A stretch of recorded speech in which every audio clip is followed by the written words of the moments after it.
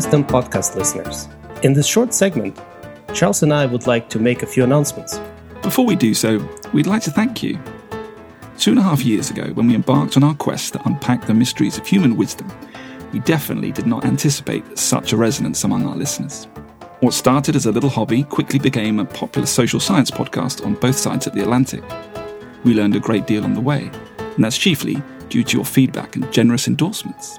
30 plus episodes down the road, we've had an illustrious set of guests on our show. One of us moved across the globe, and a global pandemic started, asking us to rethink many aspects of our lives and reflect on the meaning of our podcast. At this point, you may expect that this is goodbye.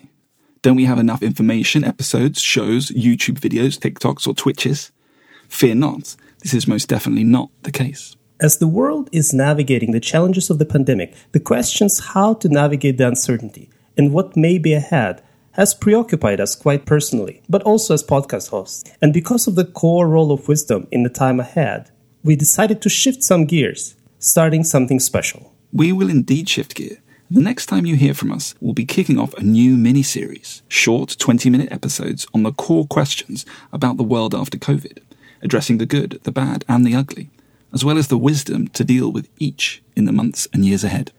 As the pandemic started to take its toll on the world, one of us decided to interview world's leading scholars in social and behavioral sciences, aiming to gather insights beyond the usual circle of journalists, pundits, and public health experts.